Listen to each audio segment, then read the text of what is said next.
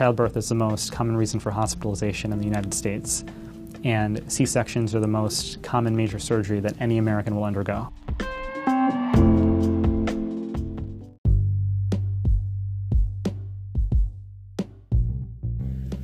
C-sections are on the rise. In 2018, 32% of all births in North America were C-sections, up from just 24% in 2000.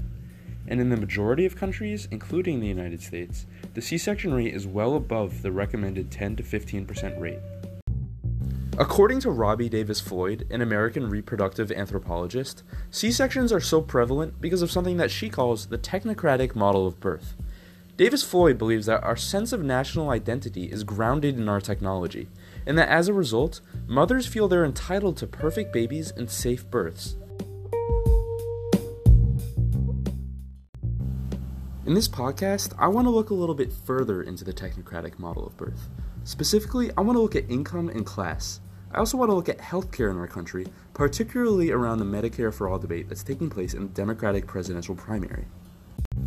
In order to do this, I came up with these two research questions. First, how do income and class in the United States affect a person's ability and likeliness to get a cesarean section?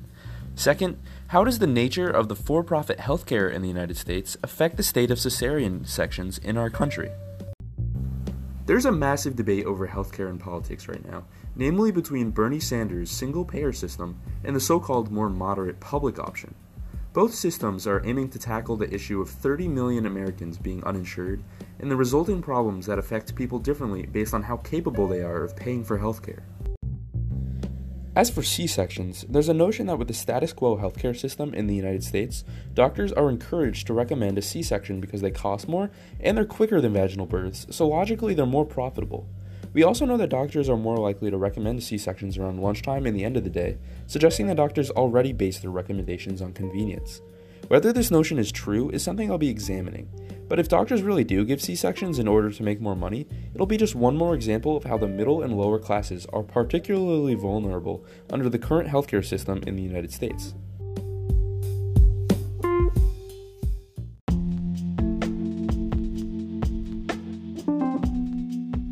The role of private medicine in this is central. Brazil's C-section epidemic, as it's sometimes referred to, is the product of both culture and money.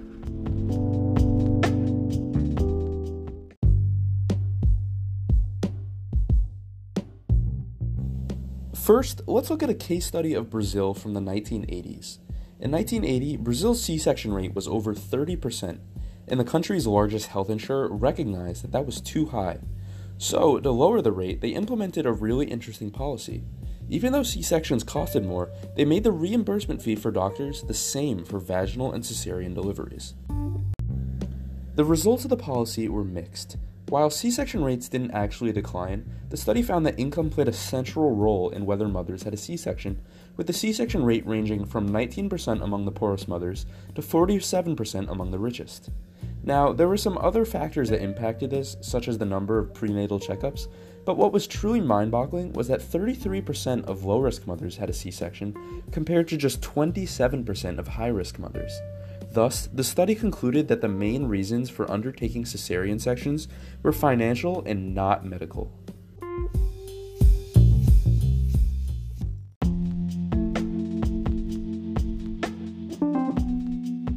I want to talk to the hospitals, is where most of these births take place, and I want to talk to them in the language they understand: money.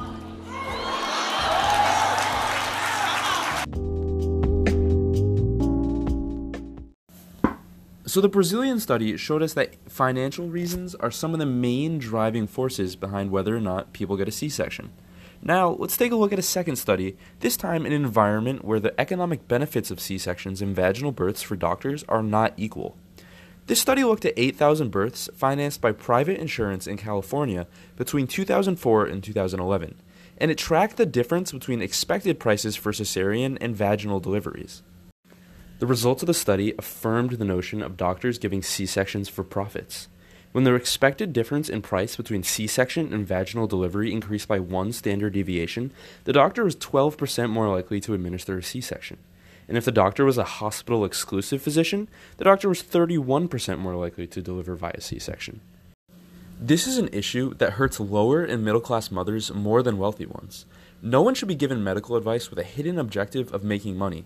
And even worse, we shouldn't be living under a healthcare system that promotes it.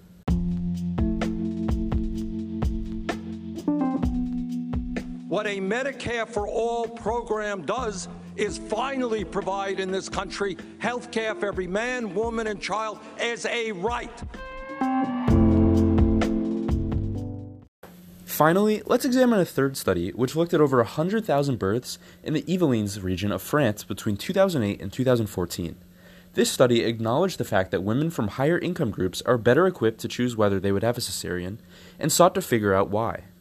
The results of the study identified various key factors around C-sections that money impacts besides just the cost of the operation. Namely, it found that prenatal education is one of the best predictors for whether a woman will get a C-section, which is directly tied to income. Prenatal education also impacts a lot of the other parts of the childbirth, such as the mother's emotional well-being, birth anxiety, self-efficacy, and fear of childbirth, each of which can impact the success of the delivery. So if a mother can't afford quality prenatal education, she's likely going to be worse off in each of these categories.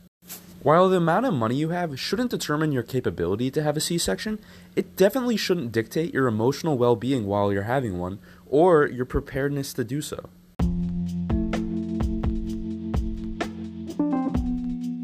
We pay a good 50% more for cesarean deliveries than we do vaginal deliveries. The financial differential is bigger for the hospitals.